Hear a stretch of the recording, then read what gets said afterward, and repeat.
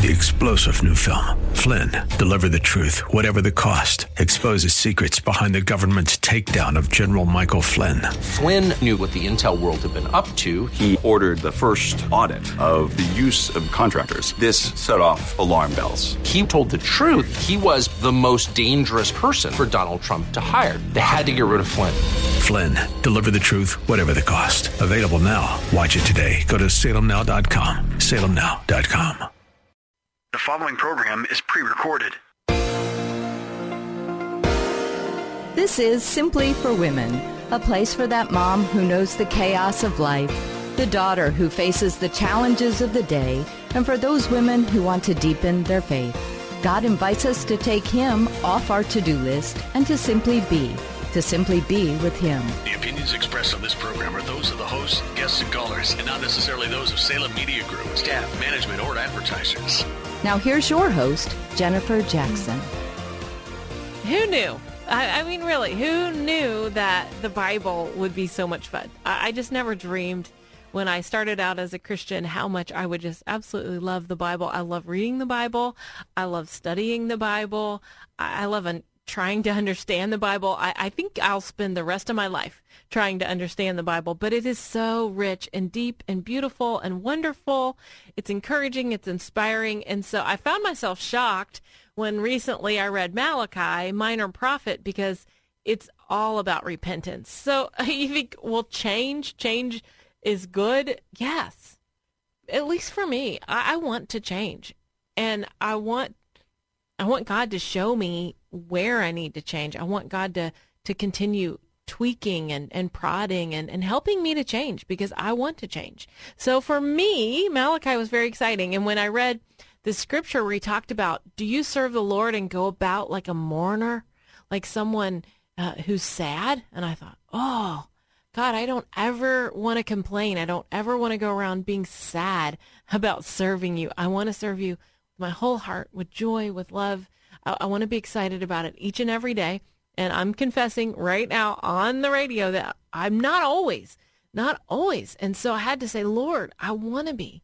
And when I read Malachi, it was so convicting. It was so good. I just love the Bible. So today, God's holiness, spiritual adultery, warnings, those are the three themes we're going to dive right in. Here we go. Malachi 2. So I see three themes, and there's probably more, but I saw three. God's holiness, our spiritual adultery, and some warnings. Because we're supposed to be the bride, aren't we? So I gave you two key verses that I loved in this. The first one was Malachi 2, 5-7. My covenant was with him. Well, let me give you a little bit of context to that. Sorry. If you look at the covenant, this is really talking about the leaders. It's talking about leader. And if you are a teacher, if you are a pastor, if you are leading someone, and this is his expectation of leaders, okay? All right. So verse 5, he wants it to be so high because he wants to be so close with us. My covenant was with him, a covenant of life and peace. That's what he wants. And I gave them to him. This called for reverence. And he revered me and stood in awe of my name. True instruction was in his mouth, and nothing false was found on his lips. He walked with me in peace and uprightness and turned many from sin. For the lips of a priest ought to preserve knowledge, and from his mouth men should seek instruction, because he is the messenger of the Lord Almighty. So we have to make sure that we give good instructions if we're instructing someone. And we have to point them to God. We have to point them to the fear of the Lord. And there's so many good promises in there. We're going to have peace. We're going to have life. We're going to have uprightness. God wants good for us. He wants us to fellowship with him. And it says that many will turn back to God. Okay? Then look at this other key verse, Malachi 2, 15-16. This one is for the family. He's really strong on marriage. And that's what I'm saying. It might pinch a little bit, the heart. He's so tough on divorce. He's tough on marriage. But the interesting thing, the reason being is for the kids. That's the whole motivation behind it. He calls them the seed of the righteous. It's for the kids, for the godly offspring. So Malachi 2:15 to 16, has not the one God made you? You belong to him in body and spirit. And what does the one God seek? Godly offspring. That's our purpose. He wants our kids to be godly. He wants us to have offspring that are honoring to him. That is very important to him. So be on your guard. Do not be unfaithful to the wife of your youth. The man who hates and divorces his wife, says the Lord God of Israel, does violence to the one that he should protect. Wow, it goes on, guard yourself in your spirit and do not break faith with the wife of your youth. So it's very important to him, isn't it? Marriage is precious, and it's important for the kids. So we want to think about, there's a really tough call, an admonition for leaders, for pastors. And boy, we see that in our day, don't we? So many people are hurting because they had a poor leader, and now their hearts are broken. So the standard is higher. But maybe you're not a leader in front of a large group, but you are a leader for the preschool kids here, or the youth group kids, or just a leader in the community. We have a standard before God. We have to think about the people that are even in your small group. So then we want to honor parents, and we want to honor God. We see that. Marriage, divorce, he's really not happy about violence, is he? Not happy about that. The seed of the righteous are important, and we have wearied him with our words. So it goes on for the day of judgment. He's trying to prepare us for the day of judgment that's coming. And in verse 17, at the very end, it says, you have wearied the Lord with your words.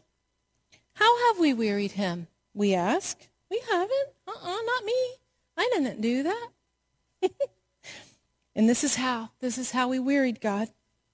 By saying all who do evil are good in the eyes of the Lord, and that he is pleased with them. Or we say, where is the God of justice? Like we are his manager. We question him. Like, where's the God of justice? No, he's the manager. We are not the manager.